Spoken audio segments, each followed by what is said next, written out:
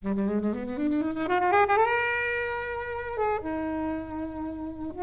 scene where after they sleep together and it's the four of them, Yeah. and I watch that and just go, that is a masterclass. It's so perfectly written.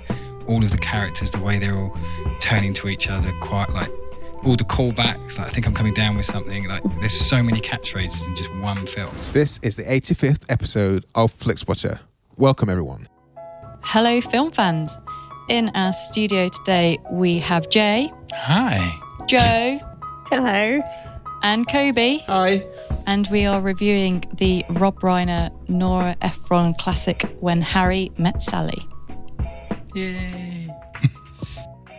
Come find us on Twitter at FlixWatcherPod. Visit the website flixwatcher.tv for full listings, and don't forget to subscribe to us on iTunes and leave us an awesome review. So all films were available on Netflix at the time of recording, guys. Just as a bit of a warning, there is some bad language and there will be spoilers. You have been warned. Hello and welcome to this episode of FlixWatcher Podcast. We have today in our studio Joe and Jay. If you would like to tell the listeners about the podcast that you do, please. Yes, we are podcasters who go under the name Jodgecast. And that's actually your intro as well, isn't it? Yeah, I somehow always seem to do this weird Jodgecast. Don't know where it came Sounds from. quite sinister. It's pretty creepy. Yeah, Joe seems to think it's a thing that I should do. But yeah, Oh, it's me. it's definitely me. But yeah, we're two screenwriters who talk about film, TV, a little bit music, politics, and we try and come at it from a writing angle. So when we're looking into new films or old films or whatever, we kind of drill down a little bit into the nitty-gritty behind what makes a screenplay. And you've guessed it. I've guessed it on one episode. You do a series called State of the Sitcom. We do. Yeah, is that coming back? Yeah, we've got season 2 coming up. Probably going to be beginning of next year. So beginning of 2019. 2019. So depending on when we put these out. Yeah, so we kind of look at the whole history of sitcoms from I Love Lucy up to The Good Place and beyond. Mm-hmm. And we've had some great guests on there, like Kobe himself. And yeah, we've got some other big, we've had the Wine and Crime podcast and some other big podcasts. And yeah, we're coming back and we've got some very well-known classic 90s sitcoms coming up, which I think might have been on Netflix at some point. So yeah, get ready for one that of them one. Friends. Yeah, that's what I'm alluding to. Yeah, we talked about it. But yeah, that's going to be an interesting one. We 2018 Friends is quite an interesting watch. Yeah, we've said that a few times, thought haven't we? Friends was crap anyway, so I'm not surprised. One of the few. But I mean, what in terms of what have you uncovered so far in your State of the Sitcom? Because there seems to be a really good, kind of big resurgence with sitcoms nowadays, with things like The Good Place, but also for me, animated sitcoms, The Big Mouth and Rick and Morty. Horseman and Rick and Morty. What are your thoughts on the era that we're in? I think it's a great era. I'm really excited about it.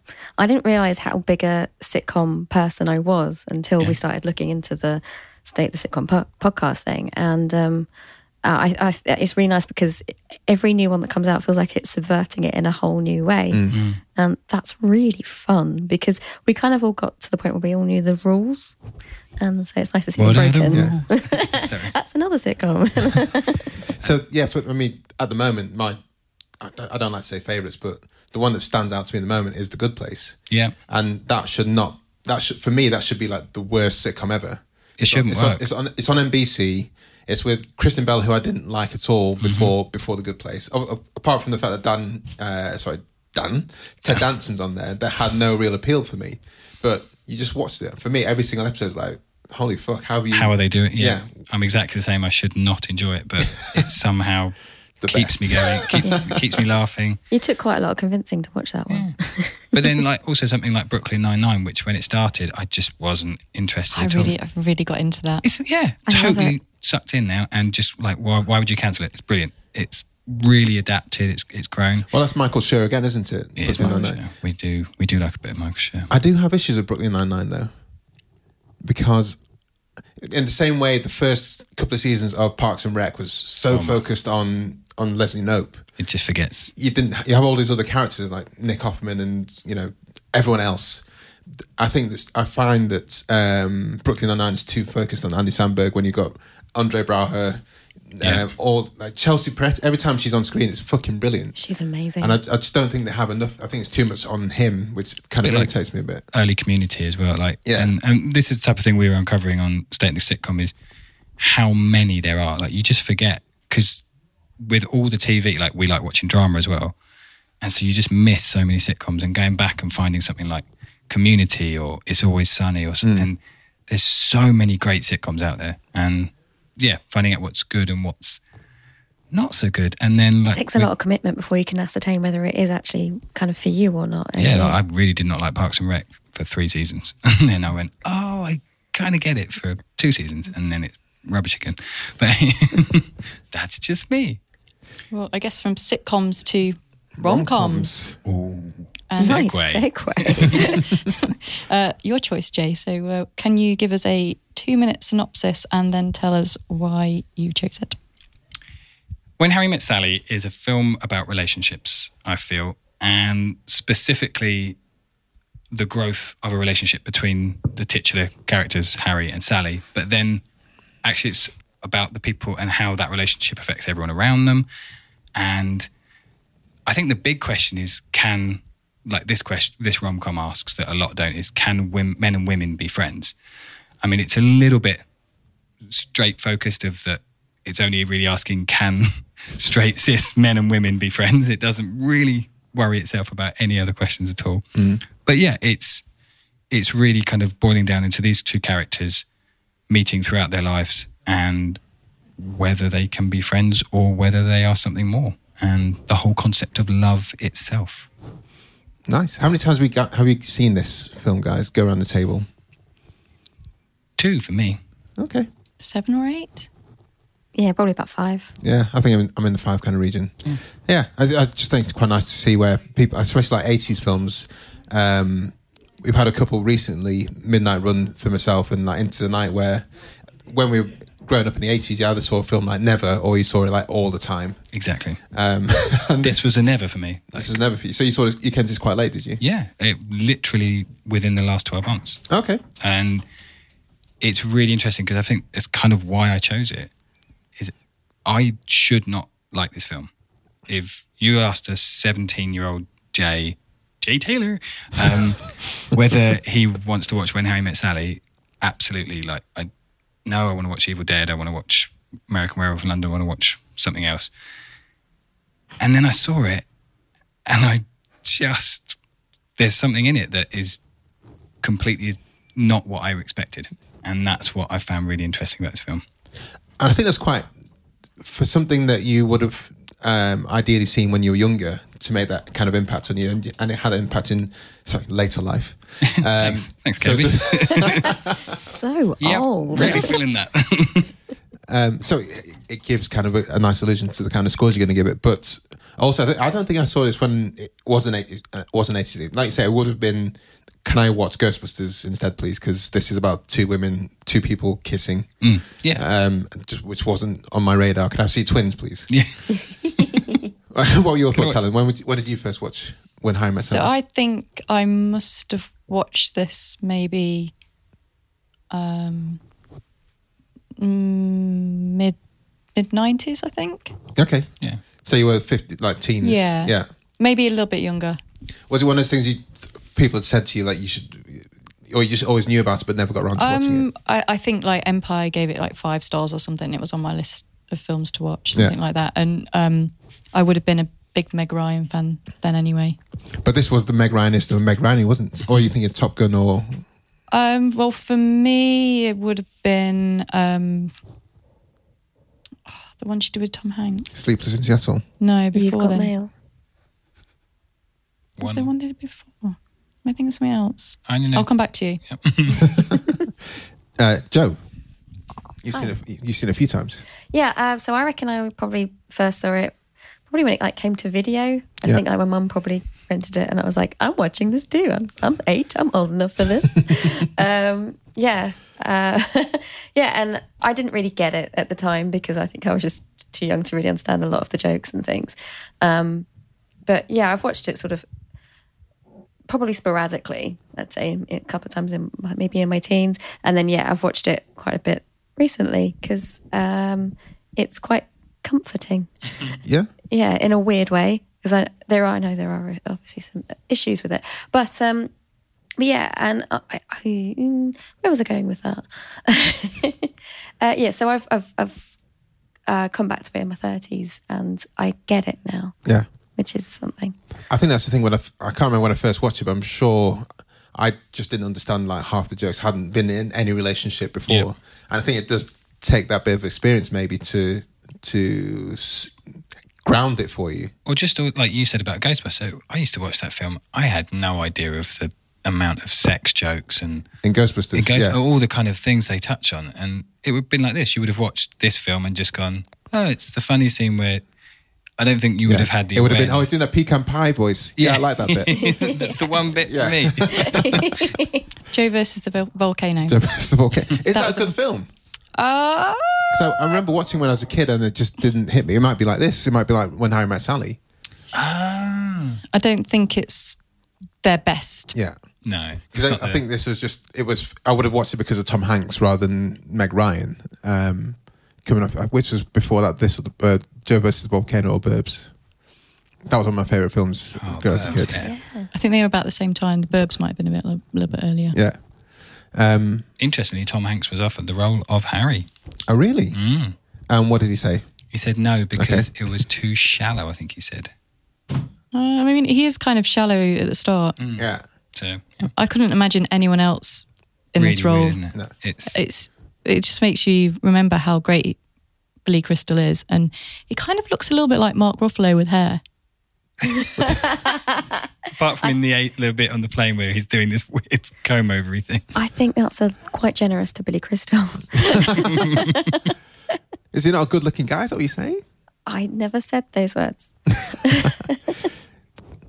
I think we're going to, I can't imagine anyone of our age now not liking this film, especially coming off yourself, Jay, saying you hadn't seen it until the last 12 months and you were...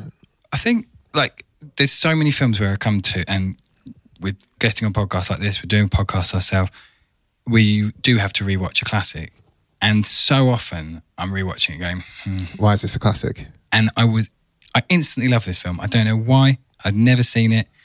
And it's so rare to kind of watch something that I knew all the references from The Simpsons, as with everything, every reference of any film from The Simpsons. I knew all the scenes. I'd seen the bloody Channel 4 countdowns where they show the Meg Ryan scenes and stuff. So I shouldn't have enjoyed it, but it was totally different to what I expected. And that's the thing, I think. But I think the reason it's so good is because it's Rob Reiner and Nora Ephron kind of at their height. And it's just so well written. And it's one of those really rare romantic comedies or kind of films from the 80s that is still as good and is not uncomfortable, because we've mentioned Sleepers in Seattle. That film is awful. She's like this crazy stalker. And a lot of the concepts of what were romantic comedies viewed through 2018 eyes are not particularly romantic and quite scary. And this is a rare one in that it's exactly the same now. Yeah. It's steeped in truth from the start. They've both left college. Yeah. They've got no experience in life. Like, well, we're not going to be friends because men and women can't be friends. And that's what he probably genuinely thought at the time when they met. And I love how they go through this kind of just meandering relationship of like really being cool and just hanging out. And then this one day there is that kind of, oh shit, there is something there. Yeah. I want interspliced. What do you guys make of those couples on the sofa? I love those. You did literally well up this when we watched this. Yeah, I find them really heartwarming. And for a film where the sort of personality is a lot of people kind of being quite self-involved and there's a certain kind of edge to everybody. Which I love. Don't get me wrong, I don't want that to sound negative. I do like this film. But I really love how honest and sweet all those stories are. And I know that the people actually on the couches are actors. They're like verbatim shows sort of thing. But the way that they've got that kind of like chiming in, like they're telling each other stories, it's just super cute. I think it's a really nice storytelling idea. But I didn't know they were actors first. It was only because of investigating. But I would have been totally like, yep, they're off the street in New York. They're real. So what are your thoughts on it? High level thoughts, guys, before we get into... I mean, for me, like, one of the reasons I picked it is it's so... Something I picked up on watching it a second time is you were saying it's Nora Ephron and Rob Reiner at their peak. It is Nora Ephron and Rob Reiner. Like, she was a fussy eater that used to take 10, 15 minutes to order her meals. He was a grumpy pessimist who literally would read the last page of a book in case he died before he...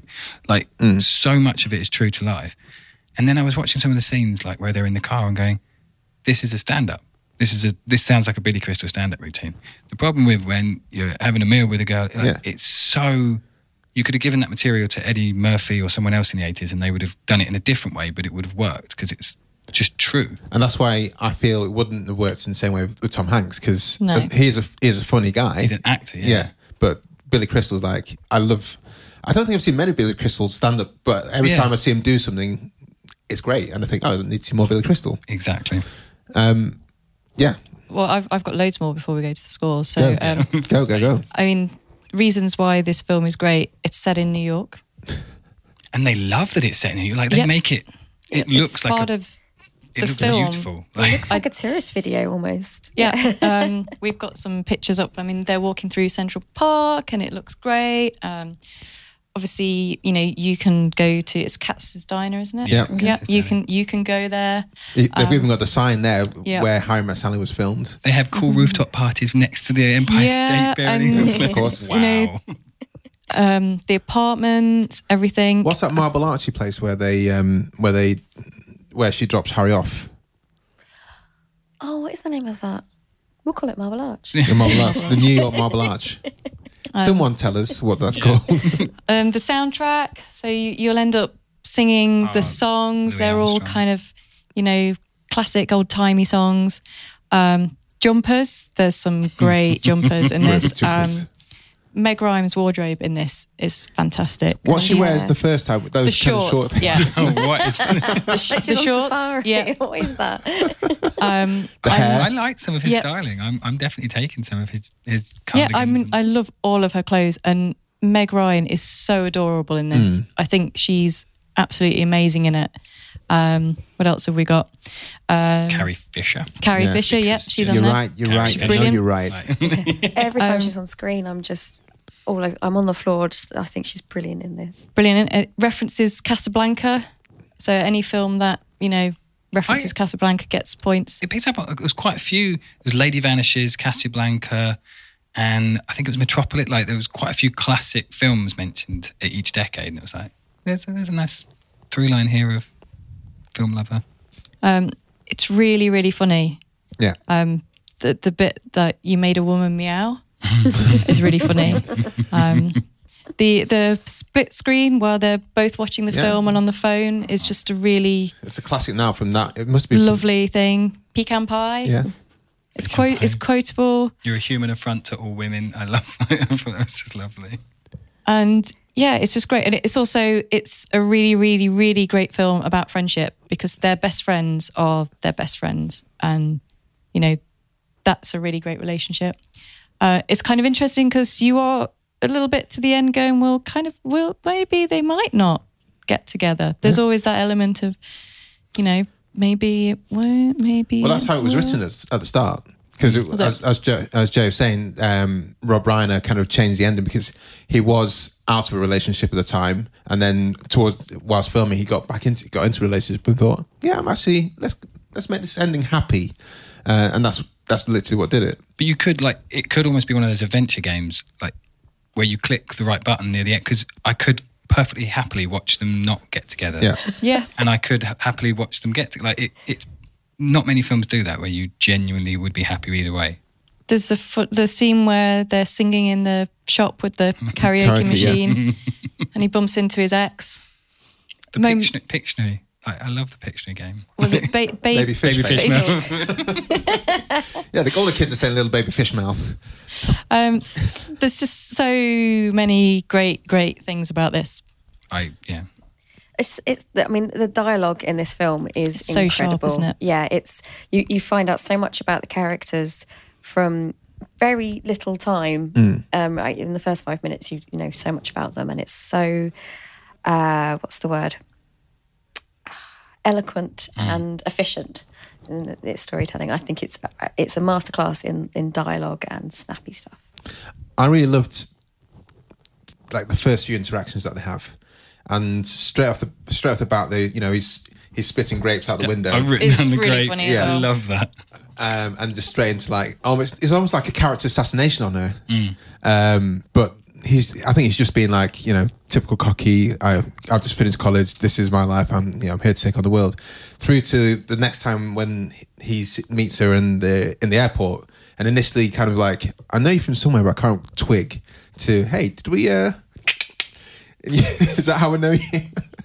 And that kind of like just general cocky discourse, I love that. I love that. And she gives as good as she gets as well in this, which is fantastic. Well, she asks him out on a date, like the first date that I'm sure she's the one that actually asks him to go for dinner and stuff. Like it's so often like Helen was saying, of everything's a bit seedy, and either the woman's crazed lunatic or the man is doing something. Like we watched About Time a few years back and really enjoyed it, and then suddenly realised, oh my God, he's going back and gaslighting. He's manipulating her. It's really dark.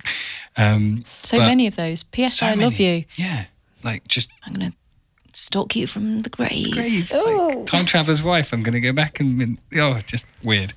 But this is about them meeting, and she's constantly on the same level as him. She's always talking, and her dialogue is just as smart and solid as his. It's not kind of one up and one down. It's just. I mean, that orgasm scene, for example, is the all-time classic, and that's coming off the back of him saying, she had a good time. How do you know? And that just turned into the scene where it's like, oh, I don't. Women fake their orgasms, do they? And the classic line, I'll have what she's having. Yes. I'm sure they must be so annoyed at Katsis Daly right now. There must be some kind of prize to give to people. There must be at least someone once a month does the orgasm scene. Probably once a day. Yeah. Worked that long enough. What do you guys make of Carrie Fisher and Bruno Kirby in this? I thought these were good supporting characters. Great. I love Carrie Fisher in this. I think she's hilarious. There's one particular moment when the third time that Harry and Sally meet in the bookstore, and Sally's there with Carrie Fisher's character, whose name escapes me, and she's already like halfway down the stairs and out by the time that she's about to introduce her. It gets me every time. I think she's brilliant in this. Bruno Kirby, I think, kind of gets a bit of a raw end in terms of a character, as an actor playing a character, because Billy Crystal is doing a very kind of stand-up-y routine thing, so he kind of doesn't get that much to do because he's just kind of reacting to Billy Crystal, whereas with Sally, the whole point is that she's kind of counteracting him. I feel like Bruno Kirby's character is a little bit like underplayed, but I think that's But then I also think like that scene where after they sleep together and it's the four of them, and I watch that and just go, that is a masterclass. It's so perfectly written. All of the characters, the way they're all turning to each other, quite like all the callbacks. Like, I think I'm coming down with something. Like, there's so many catchphrases in just one film, and I just had no idea that they were all in one film. Well, yeah, so much of so many lines from this are like massive parts of our collective ideas, the zeitgeist as such. And I was wondering if these were all originated in this film, or were they already there? Like, I can't work out if this is the origin of things like someone being high maintenance. Yeah, I was thinking on this rewatch. Well, I was trying to think. I couldn't think of it. What is the film where they get married and either like the best man gives the groom the speech from when Harry met Sally for his wedding speech, and he thinks this is a great speech and doesn't realise it's from when Harry met Sally. I don't but know. obviously Dunno. the bride does, and she's like, "My husband you didn't write this. This is the speech from." It's really annoying me I because don't know what that is. there is a Yeah. film where that happens. So if anyone listening goes, Yeah, I know what so- the film is, please tell me, because it's been driving me insane. I'm not that up on rom-coms, so. But I want to be after this. Like, I thought I was, but I don't recognise that one, I'm afraid. But this is the problem. exists. This is the problem with rom-coms. They're not. Very few of them are When Harry Met Sally. yeah, That's the problem. this really is the benchmark. Yeah. Like, A lot of them kind of The they one I fail to say stick the landing. kind of come close. Annie Hall, Yeah. I think, is probably Yeah. on par. I really enjoy Crazy Stupid Love. That's very good. Yeah. That's very strong. yeah. Surprisingly so. I'm like, no, let's watch Crazy Stupid Love again. Why not? Is that Julie Roberts? No, No. it's Steve Carell, isn't Steve it? Carell, Ryan okay. Gosling, No, I've not Emma seen Stone. that. It's one of those Stone Goslings Oh, combos. Stan Gosling. Yeah. Don't worry, it's in our watch list. Okay. It's recommended. Yeah. All right. You'll be surprised. But yeah, I think Annie Hall and this are quite both in their New York thing. very New York, very witty, but also a very particular New York. In the same way that a lot of people watching Notting Hill by Richard Curtis or Four Weddings will go, I don't know that London. That is definitely not the London I know. That is not the size of an average apartment. Yeah, it's kind of got this. If you go to New York, or if you went to New York at that time, I don't think it would be quite true to life in terms of Yeah, a lot 5 years after college, you've got a massive massive apartment. joy. And the rug the size of a fucking football pitch. Like, I was like, what is that rug? But yeah, it did enough for me to kind of make me realise if this is the genre, then I'm really want to embrace more that's done to this level. But COVID's making me realise there's probably not that many more. Well, we had a previous guest, Elizabeth Sankles, at Sankles on Twitter, who's writing. Oh, she's doing a documentary on rom-coms at the moment. So Nice. when that comes out, we'll tweet that because I'll be interested. Because for me, it's been a kind of genre which I like the concept, but generally, like the last third tends to wane a lot and irritate me. Yeah, and I think this did so much to start Meg Ryan, who basically took over the 90s with Julia Roberts of every big Female rom-com. character. And I think, like, talking about Nora Ephron as well, all of them are a bit diminishing returns. Like, That's what I was going to say, because when she died, it was like a lot of people, super quotes her as like one of the best female screenwriters ever. But looking down the list, I think I've only seen When Harry Met Sally, and the rest of the ones I haven't seen because I've heard they're not that good. And Sleepless in Seattle was one that Helen said there. You've got Mail. It's just a very bizarre concept. I mean, if you haven't seen it, it's probably interesting to watch now. I think I remembered enjoying it because it was Tom Hanks. That was the one where the kids, Tom Hanks' son, sets him up with Meg Ryan. But isn't the little kid really annoying in it? The Is kid it? basically phones into this radio show saying that he wants to find a girlfriend for his dad because his mum's died. And then Meg Ryan basically stalks him and then meets him at the top of the Empire State and, hey, there we they're go. in love. And there's this one, Michael, which is... John Travolta's Yeah, an just- angel. yeah. I'm ashamed to say that I've seen this a couple of times during the What's 90s. it like? It's not great, no. Does that photo, the poster of it, just makes me go, who But wants this film? it sums up the film really well, This actually. is in between, like, Look Who's Talking and Pulp Fiction. This is Yeah. the downtime of John Travolta's Yeah. career. I mean, I can recommend some good romantic comedies. I was talking Nora Ephron specifically. Oh, that's- okay. Yeah. No. I mean, I think I've seen You've Got Mail, but I mean, that's already dated. So Yeah. Oh, think- we watched it fairly recently and it but is another- so dated. Meg Ryan, I quite like City of Angels. I don't think I've seen that. Did she write that? No. Oh. But we're on But Meg yeah, Ryan. Meg Ryan. No, she didn't. But Keep up.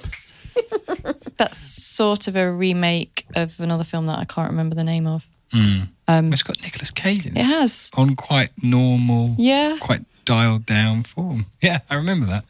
I think it was the Goo Goo Dolls did the soundtrack. Yeah, it The did. song, yeah. Yeah. Yeah. Classic 1999. Right. Should we head on to the scores, guys? And see how Yeah, these scores are going to go. Because I think I could just talk, there's so much to talk about, but yeah, scores-wise, it's good.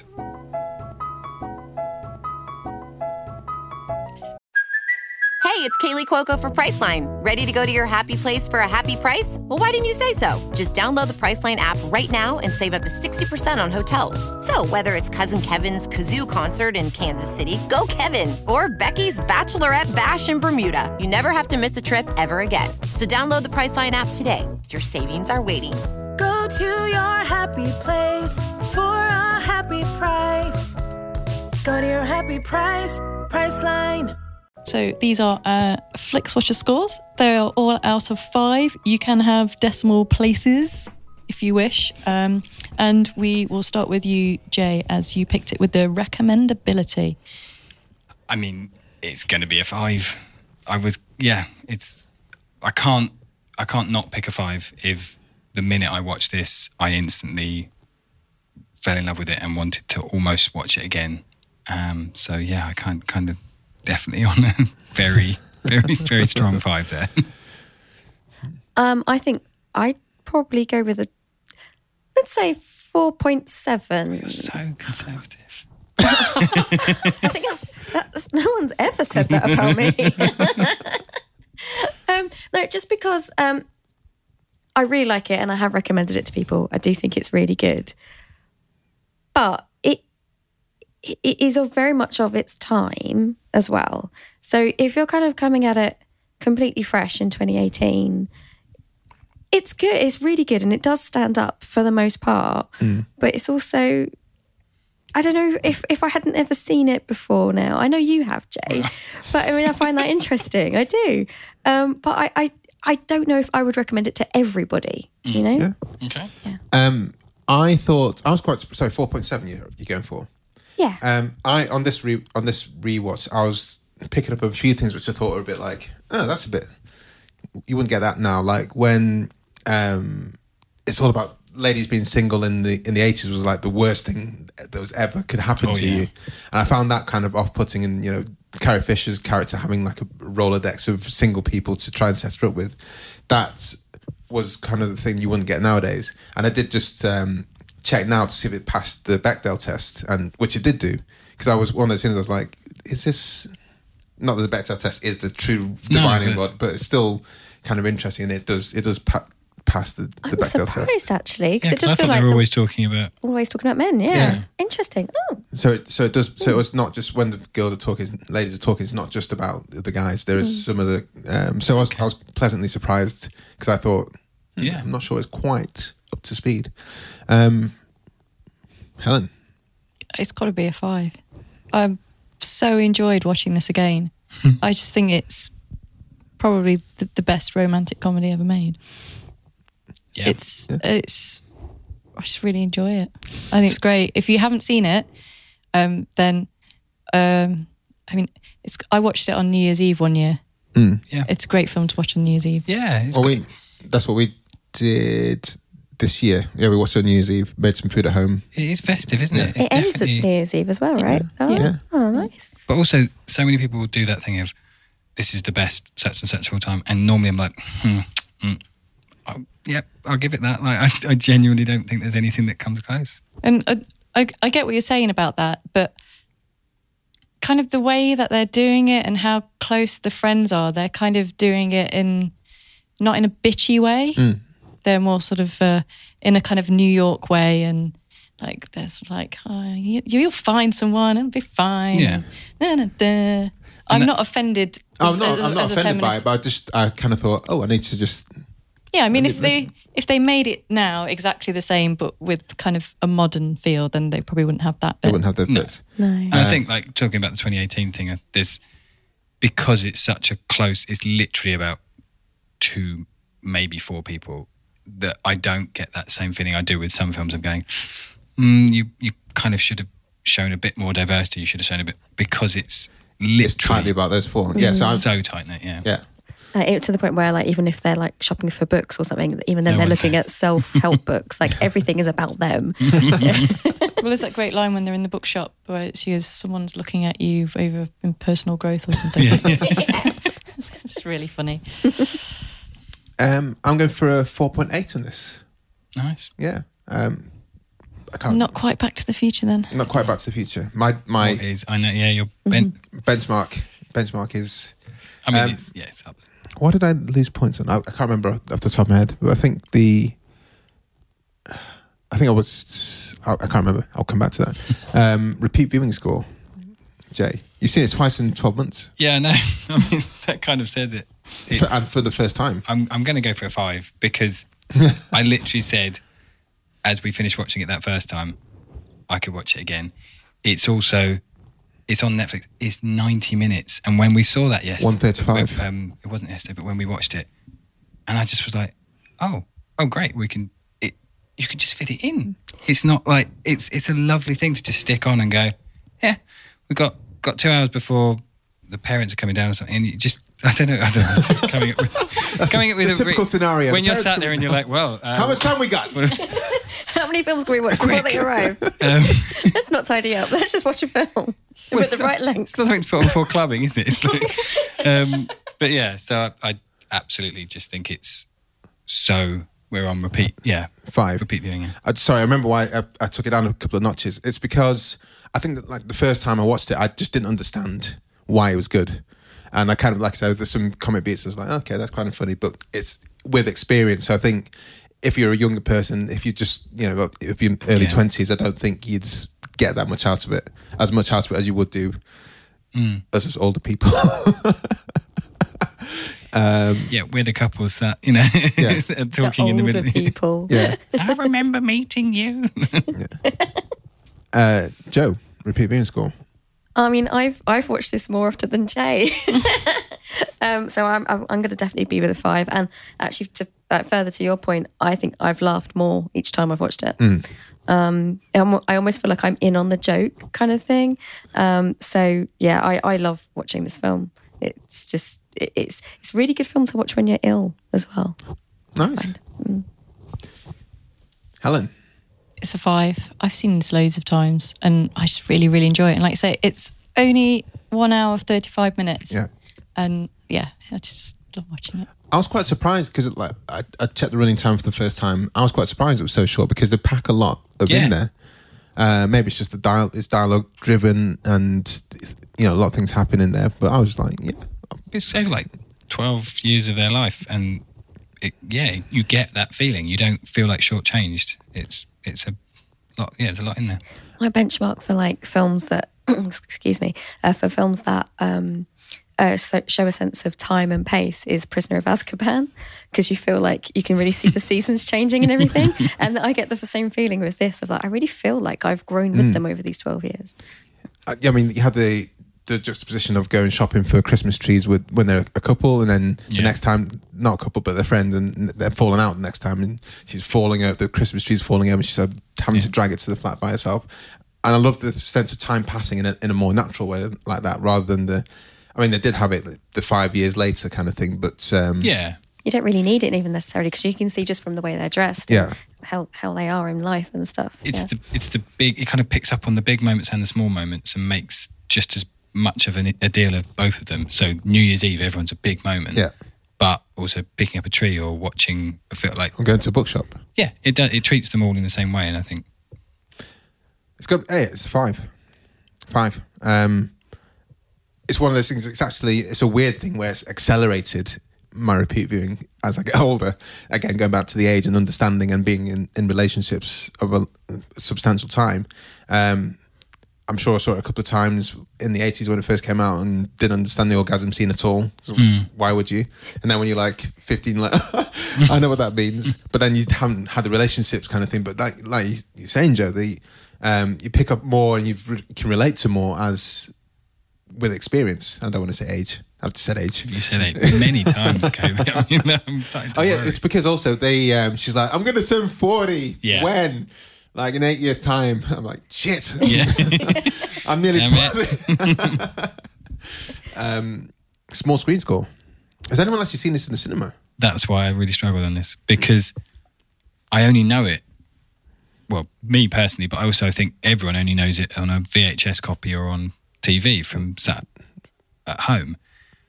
But, as Helen pointed out earlier, I think it would look amazing on the big screen. Like these massive New York vistas, I really want to see it there. So I did knock it down from what would have been a healthy high score to around a 4. Around a 4 or 4? It is a 4. Joe? Yeah, I mean, I've only ever seen it on the small screen, ranging from awful early 90s terrible old TVs to now, and I've enjoyed it. So I think it's got to be. I don't see why it can't be a 4.5. I guess because there'll be other films that are better. They need to go up to the 5 level. No, you got to turn up. Yeah. Helen, you seen it in cinema? No, sadly not. But I used to have it on DVD as well. So I've only seen it on small TV size screens, which I think I kind of like it. It just has that really kind of, I feel like they're my friends almost. Because I've kind of watched them in my own space and it almost feels like I'm really close to them. But there are some really, really beautiful shots, and that kind of shared experience with comedy and horror are kind of good shared experiences. So I'm going to go 4.5 just because I think I would probably enjoy to see it on a big screen for the shared experience. Yeah, the amount of times they show like Mamma Mia at a cinema, I was like, just show this once, come on. Like, yeah, because they're doing, or they have probably done already, Mamma Mia sing-alongs, Mamma Mia 2 sing-alongs. I'd like to see this at the Prince Charles. I saw True Romance for the first time in Prince Charles like a couple of years ago, and I was like, I really liked the film beforehand, but when watching with other people, I was like, shit, this is fucking brilliant, actually. Yeah. I'm pretty sure they'd probably do a quote along for this, wouldn't they? Yeah, probably. Yeah. That would be really fun. It would be a great night out, Yeah. I think. So I'm going to give it a 4, because I think, not necessarily for the vistas, but for the shared viewing experience, as myself and Helen talk about quite often, I think that it would be really, it would add a lot to the film to see it with other people who are fans of it. That film wasn't a film, it was Scrubs. It's the episode of Scrubs where Carla's boyfriend... her brother gives him the When Harry Met Sally speech to read out to Carla, and she's not impressed. There we go, resolved. Yeah. Yeah, Scrubs was a good sitcom. Yeah, we've talked about that. Scrubs. Sorry? I think it's basically Brooklyn Nine-Nine kind of has a lot of Scrubs in it. But anyway, that's a different Yeah, I conversation. can see that. Mm-hmm. Yeah, there was. I'd be interested to watch that now because it was all Zach Braff with. Well, At the beginning. No, John C. McGinley was the other kind of tour de force, wasn't he? So I think it has a lot in with the community of the surrealness as well. Sorry, yeah. We digress. yeah. Back to scores. Back to scores. Engagement score. I mean, for me, it is a 5 because I don't know if it's the runtime or the way that it's done. It's so, you go from the car into the restaurant, into the next restaurant. Like everything's in these nice little segmented, clear, easy scenes. There's none of this kind of cutting and backing and front. It's so easy to just keep walking. And I totally agree with you. Like they're like your friends. And you could just sit there and just, oh yeah, next is a bit where, and yeah, so I was 100% engaged both times I watched it. So 5, sorry. This comes with a little story. The third time ago that I watched this. This is very specific. I like this story already. I think I was ill or just at home on my own. And I started watching it. And quite often, if I start watching something that I think Jay won't like, we're a couple, by the way, for anyone who doesn't know, I will stop it and go, oh, maybe Jay will actually like this. So, I'll choose to watch stuff I don't think he'll like when I'm on my own. And then if it looks good, actually, I'll stop it and go, actually, we'll watch that together and watch something else that looks a bit naff. And, or at least naff in Jay's eyes. But yeah, so I did that with this 3 watches ago. And I was like, yeah, I'll stop it in a minute. I'll just wait for this bit and then I'll stop it. And I couldn't. I watched the whole thing. So I think I've got to give it a 5. Oh, Joe's first 5. I Helen? think you know the answer to this. It's a 5. Exactly what you say, Jay. And there's nothing in it that you'd cut if you were to do a recut. Everything there serves the purpose that it's there for. Yeah. And it's just really fun to watch. And you can give an hour and a half to it easily. And yeah, I just really like this film. I too am going for a 5. Whoa! Oh my. That's I was in two minds as to whether to watch it again before. Watch it. You're going to let me tell the story? Fucking hell. I was in two minds whether to watch because I was like properly pushed for time at the moment, and I thought I know this film inside and out, but I'll just watch the first 10 minutes just to refresh my memory about it because I really liked the first scene again, and I was like, I can't put this down. I have to like watch it all to the end, which meant like going to bed late last night and waking up a bit early this morning to finish watching it off, which is testament to the film. I've seen the 20 minutes. I need to see the next 20. I need to see the bit where he does the have we and I need to see the rest of the bit. I need to see the pecan pie bit. I need to see all these kind of things. Yeah, loved it. So 5. So this gives us an overall score, and I think potentially this could be a new winner. A new winner. 4.78. Oh, that's this is it, isn't it? 4.78. Let's just top? see. Should there be a drum roll? What we're doing in the shadows is 4.71. We have We've got a new winner. Wow. Wow. I was not expecting that. I was half expecting it. Yeah. What short film? Classic 80s. Yeah. Yeah. Yeah, actually, yeah. I can see We do ticks all the boxes. Yeah. Yeah.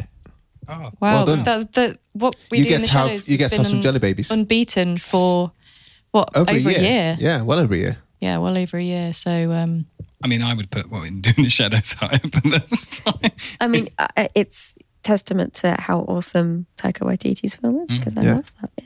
Also, this is like 30. Nearly 30 years 30 old. years. Came out in 1989.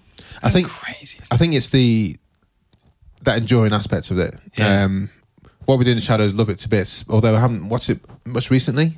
Will it still endure in 30 It's not on years' Netflix. time? They took it off Netflix, Took it didn't off, they? yeah. But will it endure in 30 years' time is the test. And this is, it's got, when Harry Met Sally's got 0.06 on it because it's endured 30 years. Do you think And it's that? still on Netflix. Yeah. But do you think that's also because, like I mentioned the Simpsons earlier, like So much that the you know about. cultural impact of, like, from knowing it, from probably hearing about the scene from someone, oh, she does this thing where she orgasms, like you said, when you're a 15-year-old boy, you kind of, I see. And then the Simpsons doing, and you just know about it so much. And then so you have this endearing love and stuff, whereas what we do in the shadows hasn't had anything apart from other Taika Waititi films to kind of keep that cultural impact going apart from the people that watch it. And Kind of an underground hit, really, isn't it? Yeah. Yeah, I still think not enough people have seen that film. No. Exactly, Yeah. yeah. But there was, I think when we scored it, I did score it because in a way that there are some people I know just would not get on with it in any way, shape or form, even though it's The clearly format, brilliant. yeah. Yeah, the sandwich joke probably wouldn't go down. Whereas this sandwich joke would go down quite well. It goes So it's down. different sandwich jokes. Yeah. It Right, should be the barometer for all films. Yeah. How many sandwich jokes does it have? So we reached out to Twitter before recording, and we did have a very substantial response from this one. We always say we're reviewing the name of the film with Judge Cash in this case. Tell us your thoughts for an on-air shout out on FlixWatcher. Give us a 5-star review and a short review. So, Joe, do you want to take this first one? Sure. So the contrarians say the real love story is between Carrie Fisher and Bruno Kirby. 5 out of 5 restaurant orgasms. I like the way people are getting. Yeah, they're really getting They're into getting this. very, yeah. This is good. Jay. So Gidget von Leroux, I don't know why I gave it a little thing there, has just put perfect romantic comedy and then the little gif of them at Chinese restaurant and can't fault it. So 5 out of 5, which I think we've established here. Yeah, Helen. This is from Retro Ramble blog. Friend of the Previous pod. guest, yeah. One of the best rom-coms ever made. Practically timeless with great support from Carrie Fisher and Bruno Kirby. 5 pecan pies. Yeah. Nice. Joe, do you want to say the next one? Sure. So Amanda's Pick Show a Go-Go, great name, say 4.5 stars. It's arguably the best rom-com ever made, and I can watch it over and over. It's also a movie I quote constantly. I do this bit every Thanksgiving. Does this mean I have to do the voice? I think so, yeah. I don't know if I can do it. Pecan pie. Pecan pie. Pecan pie. I would like a piece of your pecan pie. Piece of your pecan pie. Helen. The next one is from Top Film Tip. Couple are drawn together and pushed apart by the notion that paragender platonicism Yep. a word? Isn't a myth. Orgasmic comedy. Character... What? Is it character? Yeah. Character-led high tide of honesty and hilarity from before movie humour dropped into the toilet. And has he done that there? 1, 2, I think it's 3, 4. 4 out of 5 for that one. That is in depth. Yeah. We've got 3 more guys, so 1 more each for you guys. Joe? So what were they thinking? Said 4 stars, really great writing, amazing chemistry between the leads. Yeah, totally. Jay? Death by Film Podcast said, I'm also chiming in to say it's a perfect rom-com, 5 stars. The perfect rom-com. The- Helen? No, I'm just elaborating You are, on yeah. Death by Film. And Helen? So this is Scheitgeist Pod. Caught it this week on Netflix for the first time. Charming rom-com with great chemistry between the leads. Shout out to Billy Crystal's dodgy wig and sideburns at the start. And they also went for the pies, 4 pies. Nice. Nice. So Well- a lot of love there. Yeah, and echoes what we said here in this pod booth. Can you tell us where we can find you online for all our listeners? You can find us at JodgeCast on Twitter and Instagram. We are also on all the usual podcast channels like Apple Podcasts and Spotify, and also on Podbean at JodgeCast Pod. Fantastic. Thank you very much. Thank you guys. Thanks It's very been much great for coming fun. on. Bye. Well, thanks, guys, for listening to FlixWatcher Podcast. Please do come and find us online. We're on Twitter at FlixWatcherPod. Come and visit our website, flixwatcher.tv. Thank you so much to our fantastic editor, Brendan Russell, for his fantastic editing skills, of course, and to Mighty People for the tunes you can hear right now.